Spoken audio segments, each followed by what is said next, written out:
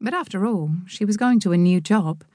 It wasn't exactly an interview because she'd already been told that there was a place for her and that she could bring a child if she wanted.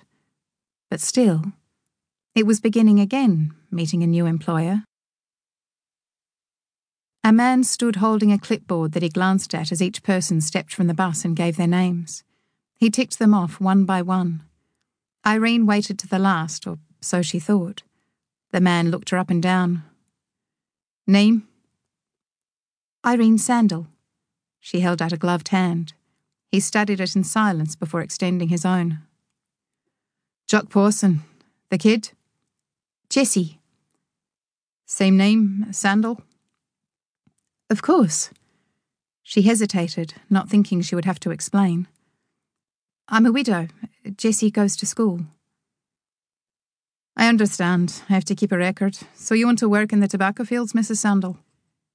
He had faded ginger hair and a frayed beard that he tugged with his free hand as he studied her. His fingers were tobacco-stained. They said there was a place for me. I've got a letter. They said I could have a house. Oh, aye, don't panic.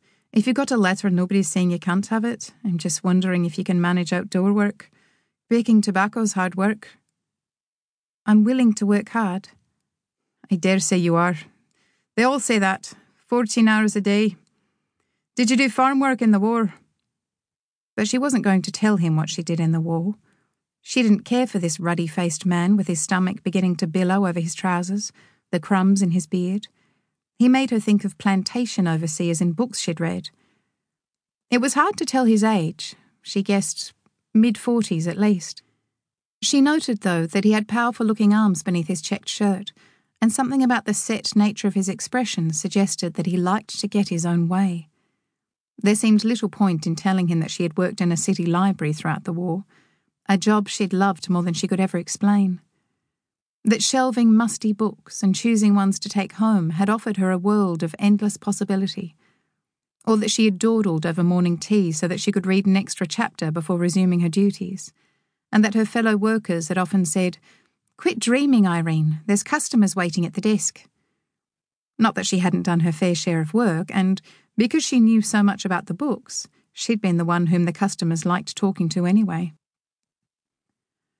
Irene didn't think all of these things at once, but she had thought about them and other matters often enough to know that her life history was her own, and none of this was what she wanted Jock Pawson to learn. Besides, the war was beginning to seem a long time ago. The world around them was changing already. She was aware of him staring at her. Something in her recoiled. Jessie was tugging at her skirt, and the child's white, frightened face tore at her heart. The whole awkward moment was broken when Jock's attention turned to a movement behind her. It was the stealthy action of someone trying to slide past without being noticed. Jock's hand shot out. "And who are you? Where do you think you're going?" He was holding the arm of a man Irene had seen boarding the bus in Nelson. He must have gone right to the back. The man wore a battered leather jacket, worn into soft folds, with unusual buttons. He was thin as a whip, his eyes the colour of strong black tea, his skin swarthy.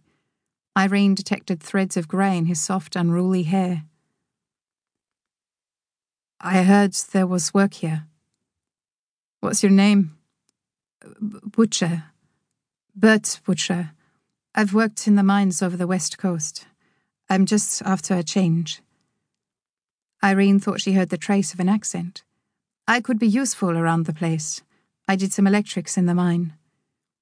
He tamped down a slim pipe as he spoke, preparing to light up. "Where did you come from?" "I'm a Maori fella, sir." "You look like a Jew boy to me." "Not me, no, sir." Irene said, "Is there anywhere I can get food for my daughter?" There was a grocer's shop where she could buy provisions, Jock told her. Everyone else had headed that way already, so she'd better be quick. The bus would be leaving for the fields any time now. She needed to stock up. He gave a curt nod in the direction of the man who called himself Bert Butcher. "Go on then," he said. "You'll have to bunk down in the single men's quarters. That's if you can find a bed." Irene saw how Jock's eyes followed the man.